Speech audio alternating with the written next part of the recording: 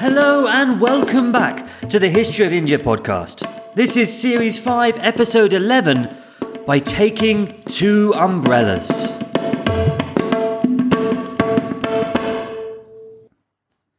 So we're floating high above North India. The broad plains spread out beneath us. It's 774 AD. We look to the east, and there the new Pala kingdom has started to spread itself out. This was a kingdom that was founded only a few decades ago, starting in Bengal, where the Ganga meets the sea, and now spreading upstream, up the Ganga, as it goes founding new towns and cities and building new monasteries.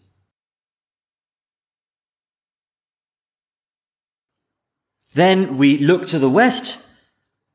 About a generation ago, far to the west, the Umayyad army had come through. We heard about that in the previous couple of episodes. And they wiped out the patchwork of smaller dynasties that had covered that area. But now the Umayyads were gone. And one of the kingdoms which had beaten them in battle had taken over the chaos that they left behind. They were the Pratiharas of Ujjain. They're the new power of the region. They're not quite as new as the kingdom over to the east, but they're only a couple of generations old or so.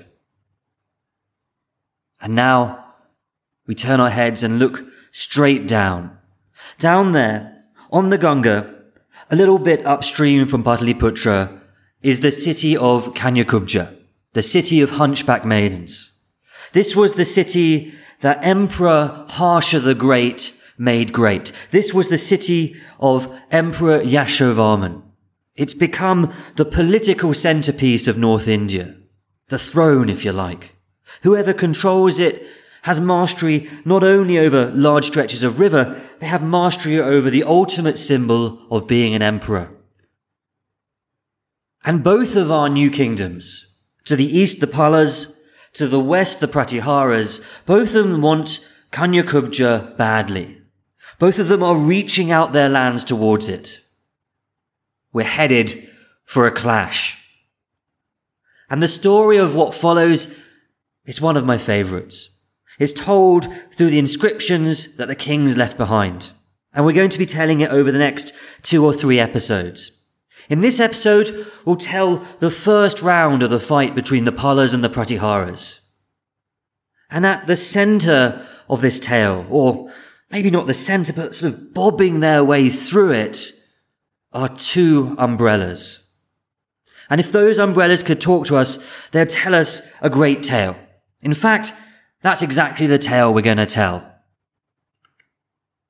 So, first we'll head east and meet the new Pala king. Then we'll go west and meet the new Pratihara king. And then we'll hear about the first fight for Kanyakubja. Ready? Let's go.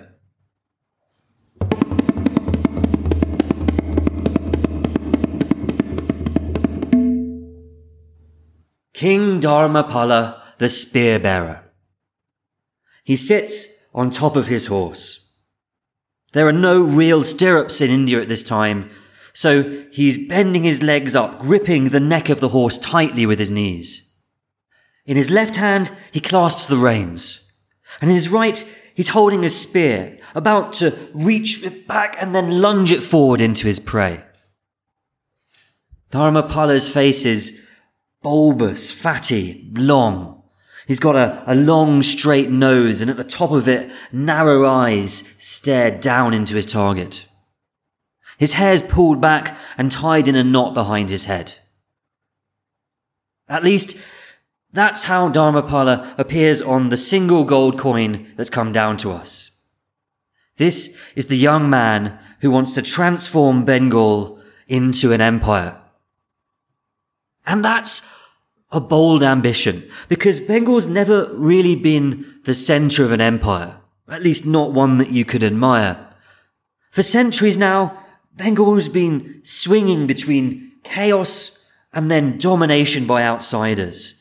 There's only really been one ruler from Bengal who really managed to control anything outside that territory. He was the only man from Bengal who'd so far done anything come close to earning the title emperor, that was Shashanka. He was the Moon King we met in the last season. But Shashanka was hardly a good role model for young Dharmapala. According to the stories that Dharmapala would likely have known, Shashanka wanted to tear down Buddhism. And Dharmapala, he was the exact opposite. Dharmapala, he's a staunch Buddhist. In fact, his very name, Dharmapala, means protector of Dharma. And in his mind, that's exactly what he is. He's a protector of Buddhism and a protector of religion more generally. Shashanka was also a bad role model as an emperor for another reason. Didn't exactly flourish when he went abroad. He had tricked and murdered his rival, which is pretty cowardly. He had been beaten by his rival's kid brother, which is pretty humiliating. And then after that, all of his newly conquered lands, his would-be empire, had been stripped away from him. So Bengal hadn't done too well with emperors. But now, the time of this episode, Bengal is emerging. The language that they speak there in the modern times, Bengali, that doesn't exist yet, but already the language in this region is splitting itself off, separating from the languages spoken in the rest of North India. And the political culture is starting to emerge too. This had really taken a step forward with Dharmapala's father, who had started out as just a sort of guy on the fringes, a kid on the edge of the world, at the borderlands where the forests of the Himalayas reach down to the valleys.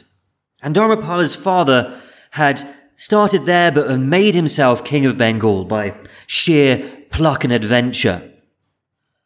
And being king of Bengal actually meant being king of two separate lands. Because back in those days, people didn't think of Bengal as one territory. Instead, they thought of it as, firstly, Venga. Venga's the region we get the modern name Bengal from. Venga, Benga, Bengal. Venga was a kingdom stretching along the coast where the Ganga meets the sea and up into what's modern-day Bangladesh. And then there was Gouda, which is a delicious cheese, but it's also the name of another kingdom in what's now northwest Bengal. And before Dharmapala's father had come along, these two lands tended to have been ruled by separate kings, and each would have had their own umbrella, not just for the rain and the sun, but because umbrellas were an important symbol that any king in North India should have, and in South India too, a mark of sovereignty. Dharmapala's father was popular enough to be elected king of some parts of the land, and he was a good enough warrior to conquer the rest of the land. And somewhere in between all of that charming and fighting, he became ruler of both Vanga and Gouda, and he seems to have inherited or got hold of both umbrellas. The umbrellas were decorated, according to later stories, with pictures of the goddess Lakshmi. So when Dharmapala's father died, the lands of Gouda and Vanga were passed down to him, along with a bit of territory that his father had conquered upstream in modern-day Bihar, and two umbrellas decorated with the images of Lakshmi. Dharmapala was not satisfied. He wanted many more umbrellas for his collection, many more kingdoms in his control. Dharmapala wanted an empire. And judging from his actions at least, he seems to have had his eyes fixed firmly on conquering the imperial city Kanyakubja, far upstream from the lands his father had passed on to him. So Dharmapala, together with his trusted Brahmin prime minister, started to lean against the western edges of his kingdom, pushing his army upstream, conquering further and further inland, heading for Kanyakubja. But disaster would strike before they ever reached it. They would be defeated not once, but twice, and the story of the umbrellas would take a turn. Far off to the west lay the city of Ujjain. Since ancient times, it had been a hub of commerce. But it was also very important for warriors, because it was the major city in the crossroad lands of India, the land through which armies had passed for centuries on their way from the south to the north or from the west to the east. For centuries, the great battles of India had been fought in these lands, and Ujjain was the fortified city at the heart of all of that. By around 780 AD, the king of Ujjain was a young lad called Vatsaraja. And trying to get a picture of Vatsaraja is a little bit tricky, because there are no pictures of him on his coins, or anywhere else for that matter. Now, in modern India, some people picture Vatsaraja and his descendants, the Pratihara kings, as wearing a sort of weather-hardened face, a fine, twirly moustache with a turban on top and maybe a thick cloak on their back. That image, though, that's from later times, and it's pretty unlikely that Vatsaraja looked anything like that, because no one in the art from his time and his place does look like that. It just wasn't the look. Instead, in the art from that time, both gods and men are portrayed as something much closer to the Gupta image than this modern Rajput twirly moustache image. So they're depicted as having large earrings and pursed lips and chubby cheeks and flowing locks. So no one knows exactly what Vatsaraja looked like, but I reckon we can still get a little bit of a sense of the man. On his coins, there's no picture of him hunting, there's no picture of him at all, there's just a huge elephant trundling on his way to war. And that elephant represents the king, because that's what some people called him, not Vatsaraja, but War Elephant. In some ways, that's more evocative than a picture. It gives a sense of how Vatsaraja wanted to come across to people. Maybe how he did come across to people. Vatsaraja came from a family of warrior kings, the Pratiharas.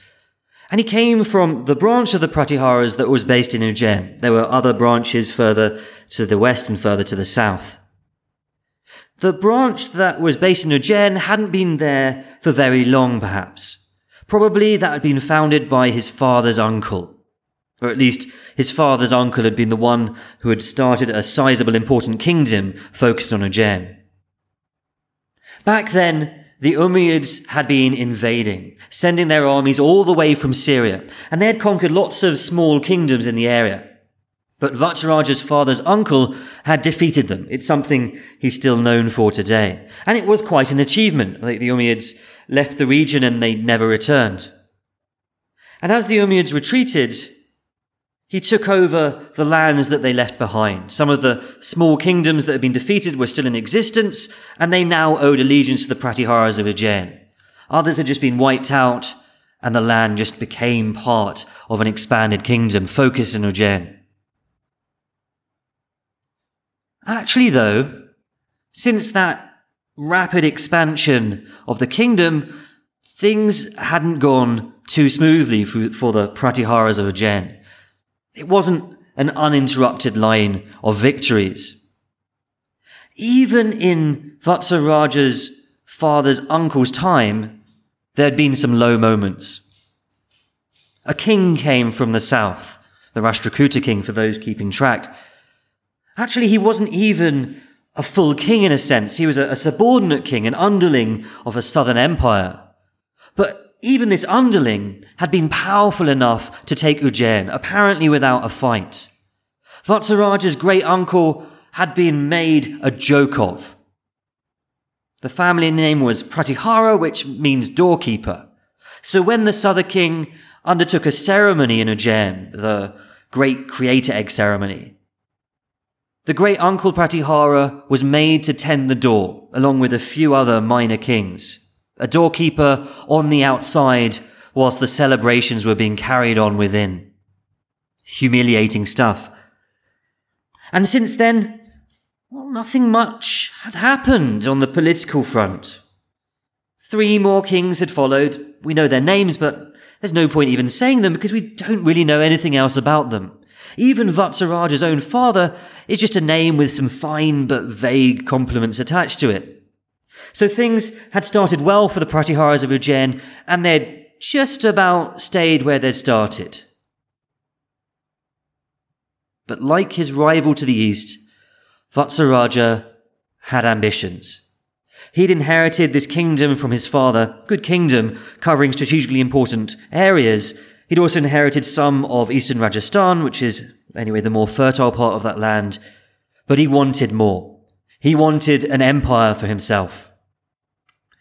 And he'd probably had some military victories already, maybe even before he became king, but certainly when he was young, attacking some Arab forces who were still firmly placed on the edge of India. And now he turned his forces to attack the famous Bandi kingdom. Well, I say the famous Bandi kingdom, but you've probably never heard of them because no one has really. They're called in the inscription the famous Bandi kingdom, but it's the only time we hear of them. One historian thinks that the Bandi kingdom is just another name for Vanga, the king of the East, Dharmapala. But the only reason really is that Bandi sounds a little bit like Vanga, which is a stretch, I think. Other historians think that the Bandi kingdom was founded by Bandi, which is the name of Harsha's best friend from last season. And again, the only real reason they have for thinking that is that they share a name, though at least they actually share a name. Really, all we know is that Vatsaraja defeated some kingdom that was considered important at the time, and he took that kingdom. He burst right through its seemingly invincible wall of elephants, is what the inscription says. And after he burst his way through, he made his way onwards towards the imperial city, towards Kanyakubja.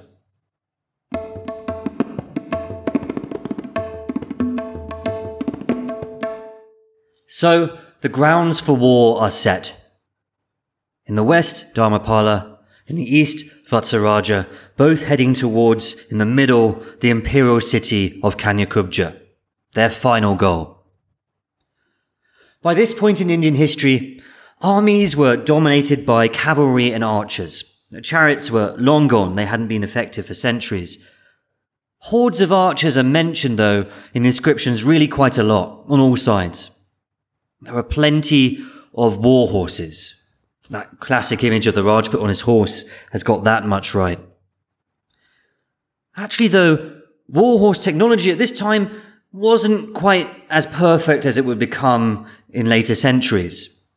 Stirrups are a really important part of war horse technology.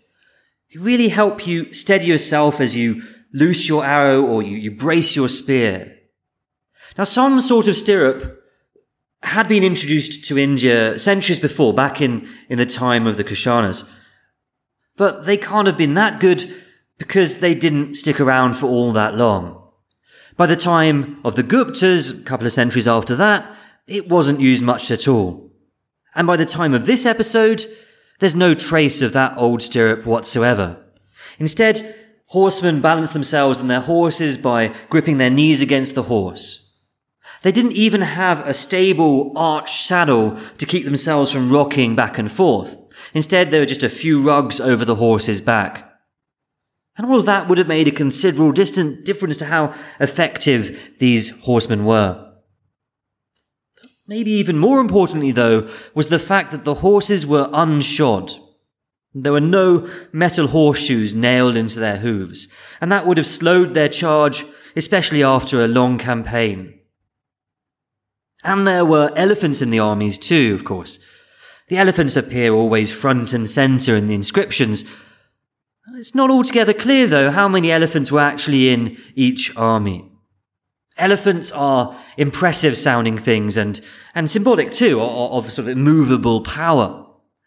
There's a reason why the king of the West called himself the war elephant. And the inscriptions talk about armies having hundreds of such war elephants, sometimes even thousands, but that might be a little bit of an exaggeration. There may have been the odd siege weapon in use, like catapults. More precisely, mangonels. These are simple style catapults, and maybe not perhaps what you might imagine. There's no sort of winding down, lowering of the catapult, slowly loading it up and then suddenly letting it go. There's no counterweight on one end. Instead, what you have is the catapult arm, about as big as a catapult from a siege, you might imagine.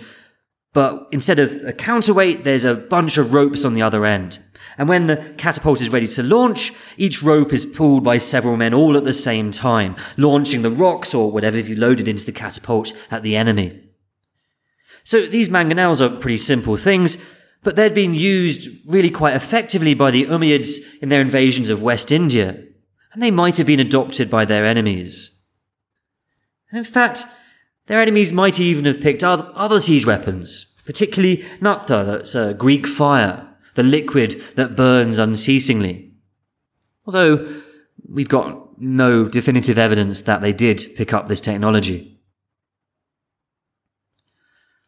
Dharmapala and Vatsaraja's armies were ever reaching towards the imperial city of Kanyakubja, and they seem to have reached there almost at the same time, because they clashed somewhere in the Doab, that's somewhere in the lands between the Ganga and the Yamuna rivers, south of Kanyakubja.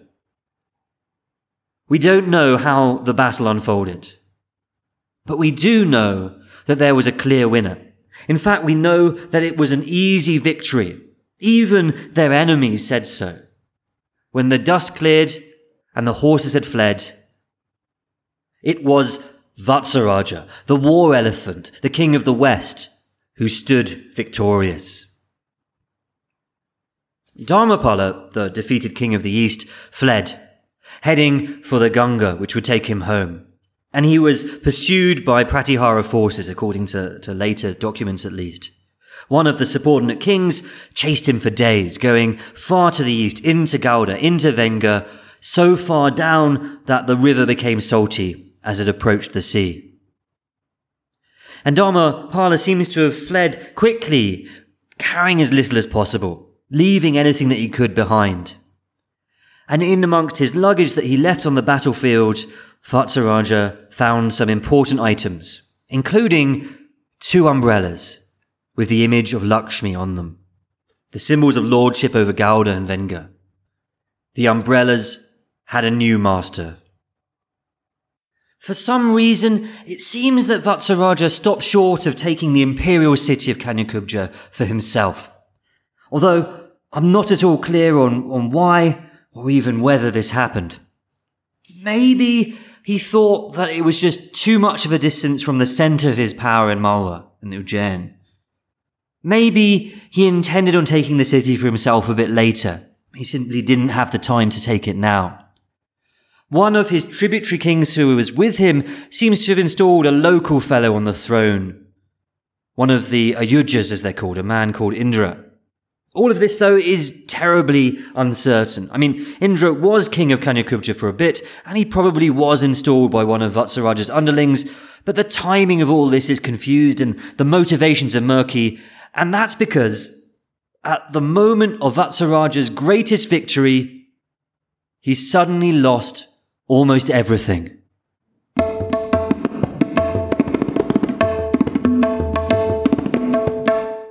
We've met the rulers of the 2 great kingdoms of North India, Dharmapala to the east, Vatsaraja to the west, but there's another great line of kings in India at that time. A familiar name, for Vatsaraja at least. These were the kings who had humiliated his famous great uncle, made him stand waiting on the door. These were the Rashtrakutas. And in the couple of generations since that humiliation, the Rashtrakutas had just grown in power. Now they were independent and they ruled the vast majority of the Deccan Plateau. They were, in effect, the masters of South India. According to an Arab list, the Rashtrakuta king was the 4th most powerful king in the world, and he had an army that seemed unstoppable. And at this time, the Rashtrakuta king was a man called Dhruva. And Dhruva, like his eastern and western rivals, seems to have had his eyes set on one thing: the imperial city of Kanyakubja. The Rashtrakutas were great fighters and tough kings, and Dhruva was a better fighter and a tougher man than most. We'll spend an entire episode in his company at some point, but for now, the thing to know about him is that he was never really meant to be on the throne. He had won it by finding his brother the king and killing him, and then killing anyone who supported him, and on until he was left alone. This was not a man to be messed with, and soon he had the Deccan under his control, and he turned his eye to the next challenge, conquering North India, taking the imperial city. Dhruva and his army pushed through the Vindhya hills that blocked the Deccan off from North India, and then exploded across the plains of North India, a sort of flash that wiped out the political and military victories that reset everyone's progress to zero. The analogy of a game which you score is pretty distasteful when you stop and think about it, but it does seem to be almost how these guys thought about these things. Dhruva first set his eyes on Ujjain, the city at the crossroads of India, the strategic fortress, and he conquered it. And in truth, that doesn't seem to have been an easy battle. Later records from the Pratihara side have the Westerners winning the battles, telling of glorious victories against the Southerners. They tell about how Vatsaraja not only beat the Rashtrakutas, but took his army down all the way to South India, how they drunk the water of the Southern Ocean. And when they drank it, they found that it had no taste, no bitterness. It wasn't salty, which makes you think that they didn't reach the Southern Ocean at all. They just found a large lake and stopped. These later Pratihara inscriptions tell of how Vatsaraja Pratihara made the Southern King's army fly away, and that how when they fled, they seemed like tears streaming down the Southern King's face. And all of that might be true. We've got no records saying anything else. But we do know that Vatsaraja Pratihara, king of the East, ultimately lost. Almost certainly, Ujjain was taken. The eastern half of his kingdom fell, and he was pushed back west, away from the center of his power, further away from the imperial city which had come so close to having within his grasp, and then out into the desert. The war elephant had become a camel. That's a Sanskrit pun, by the way. That Vatsaraja called himself war elephant, and one of the Sanskrit names for camel is Marudvipa, which is literally elephant of the desert, which is quite a lovely name for an elephant or a camel. No apologies for terrible puns in this series, by the way. It's part of the Indian history experience. The kings of India seem to have loved these little plays on people's names themselves. Forcing the old Pratihara king to be a doorkeeper is another great example of this, or leaving an inscription about how Emperor Harsha was made unhappy, but Harsha means happy. Okay, fine. It's a little bit less funny when you have to explain the translation, but it's all part of the experience. Since we're almost on the topic, by the way, another Sanskrit word for camel is Marupriya, which means something like darling of the desert, which I think is even more lovely. In the Pratihara kingdom, it was sometimes said that Sanskrit is a harsh language, maybe a bit like we think German is today, and that the other language, Prakriti, is much more melodious. But I've never found Sanskrit harsh. So, Vatsaraja, king of the East, was beaten back to the deserts of Rajasthan. He seems to still have had a sizable kingdom there, on the edge of the desert. This was the land that his forefathers once ruled, the first Pratiharas. And there are still inscriptions you can find in towns and villages up and down the edge of the desert that mention him, that mention his rule. And there's an important Jain work composed in a city in the south of the desert that mentions his kindness to his friends, his fierceness to his enemies. But the truth was that Vatsaraja had been pushed basically out of his kingdom. And he had left much behind him, the great city of Ujjain, and somewhere within that city, 2 umbrellas with the picture of Lakshmi on them. The Rashtrakuta king found them and took them. The story of the umbrellas had taken another turn. The Rashtrakuta king, Dhruva, pushed on. He faced up to Dharmapala, the king of the east, and he defeated him. It would have been a fairly easy victory, I suspect, because Dharmapala had already been soundly beaten by the guys that the Rashtrakutas had just thrashed. And so the southern king had cleared the grounds of war, defeated the eastern king and the western king, and there was no one really left to oppose him, even defeated a few other guys who were hanging around. So there was nothing left to stop him, nothing between him and the imperial city. But before he reached the city, he stopped his advance. He turned his army around and he went back home.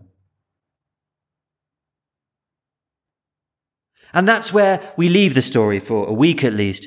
The king of the west thrown back into the desert far away from the imperial city. The king of the east defeated not once but twice, also thrown far from the imperial city, driven back to his heartland and the coast. And both of his umbrellas heading back south in the hands of the man who'd thrashed them both. But with the retreat of the southern kings, opportunity will rise once again. Before long, one of the kings of the east or the west will finally take control of Kanyakubja and become supreme ruler of North India, establishing an empire that will last generations. Which one will it be? East? West? That's a story for the next episodes.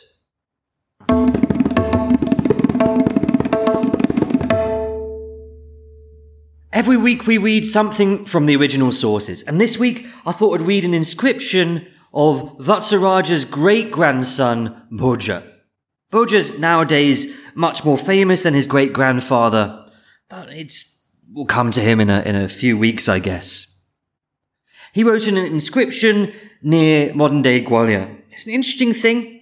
First couple of lines are written in these nice, crisp, clear letters. The rest of the lines are really a bit shabby. But it tells the story of the Pratihara family of Ujjain. And it goes like this.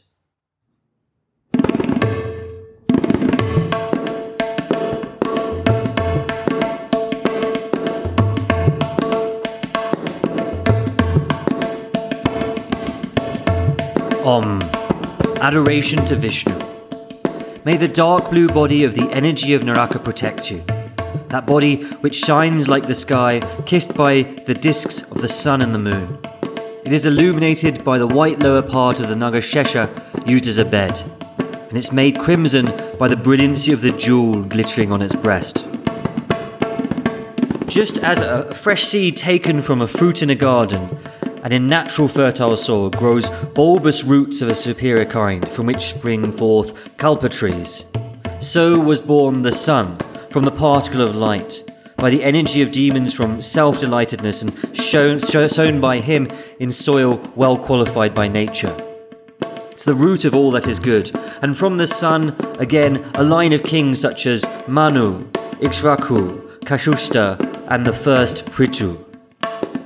In their race, in the family in which Vishnu set foot, Rama, of auspicious birth, carried on a war of destruction and slaughter with the demons, dire on account of the adamantine arrows which killed Ravana.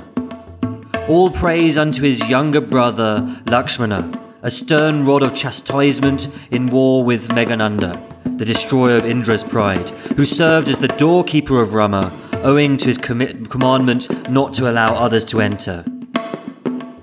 In that family, which bore the insignia of Pratihara, doorkeeper, and was a shelter of the three worlds, King Nagabhatta appeared as the image of the old sage, in a strange manner, inasmuch as, having crushed the large armies of the powerful Mleccha king, the destroyer of virtue, he shone with 4 arms brilliant on account of the glittering terrible weapons.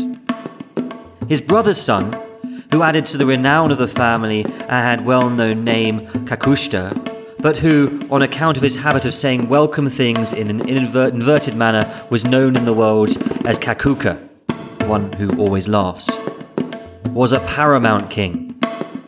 Then was born his illustrious younger brother, Devaraja, who performed the same task as the great wielder of the thunderbolt, for he curbed a multitude of kings by having destroyed their powerful allies and caused them to cast off their free movements. Indra also curbed a multitude of mountains by destroying their powerful wings and thus caused them to cast off their movements. His son, King Vatsaraja, who was compassionate towards the entire world he had subdued, resembled the sun in prowess, revealed himself by attaining his own kingdom which rivaled the mountain Udaya. His riches too, highly fragrant, by reason of the flavour of the wine of elephant ichor, and shining in company of the needy, appeared exceedingly beautiful, having eclipsed the lotus-eyed women, who too became exceedingly merry by having tasted wine which was like ichor of elephants, and appearing charming in the fond embrace of their lovers. With strong bows as his companion, he forcibly wrestled the empire in battle from the famous Bandi clan, hard to be overcome by reason of the rampart made of infuriated elephants. Having successfully wielded a position weighty with renown, that's Vatsaraja, the foremost among the most distinguished Kshatriyas stamped the noble race of Ikshvaku with his own name by virtue of his blameless conduct. The primeval man was again born to him, and the rest of the inscription would ruin the story.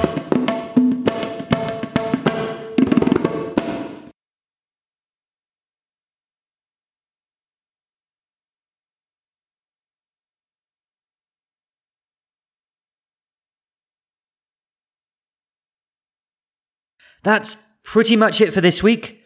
A couple of quick notes. So the story of the two umbrellas is a little bit unclear, certainly less clear than I've presented it here. I presented the version that you get in the earliest inscriptions. If you turn to inscriptions a couple of centuries later, the stories are a little bit more muddled. Different people get the umbrellas. In one case, two different kings each have an umbrella of their own, and it's all a bit of a mess.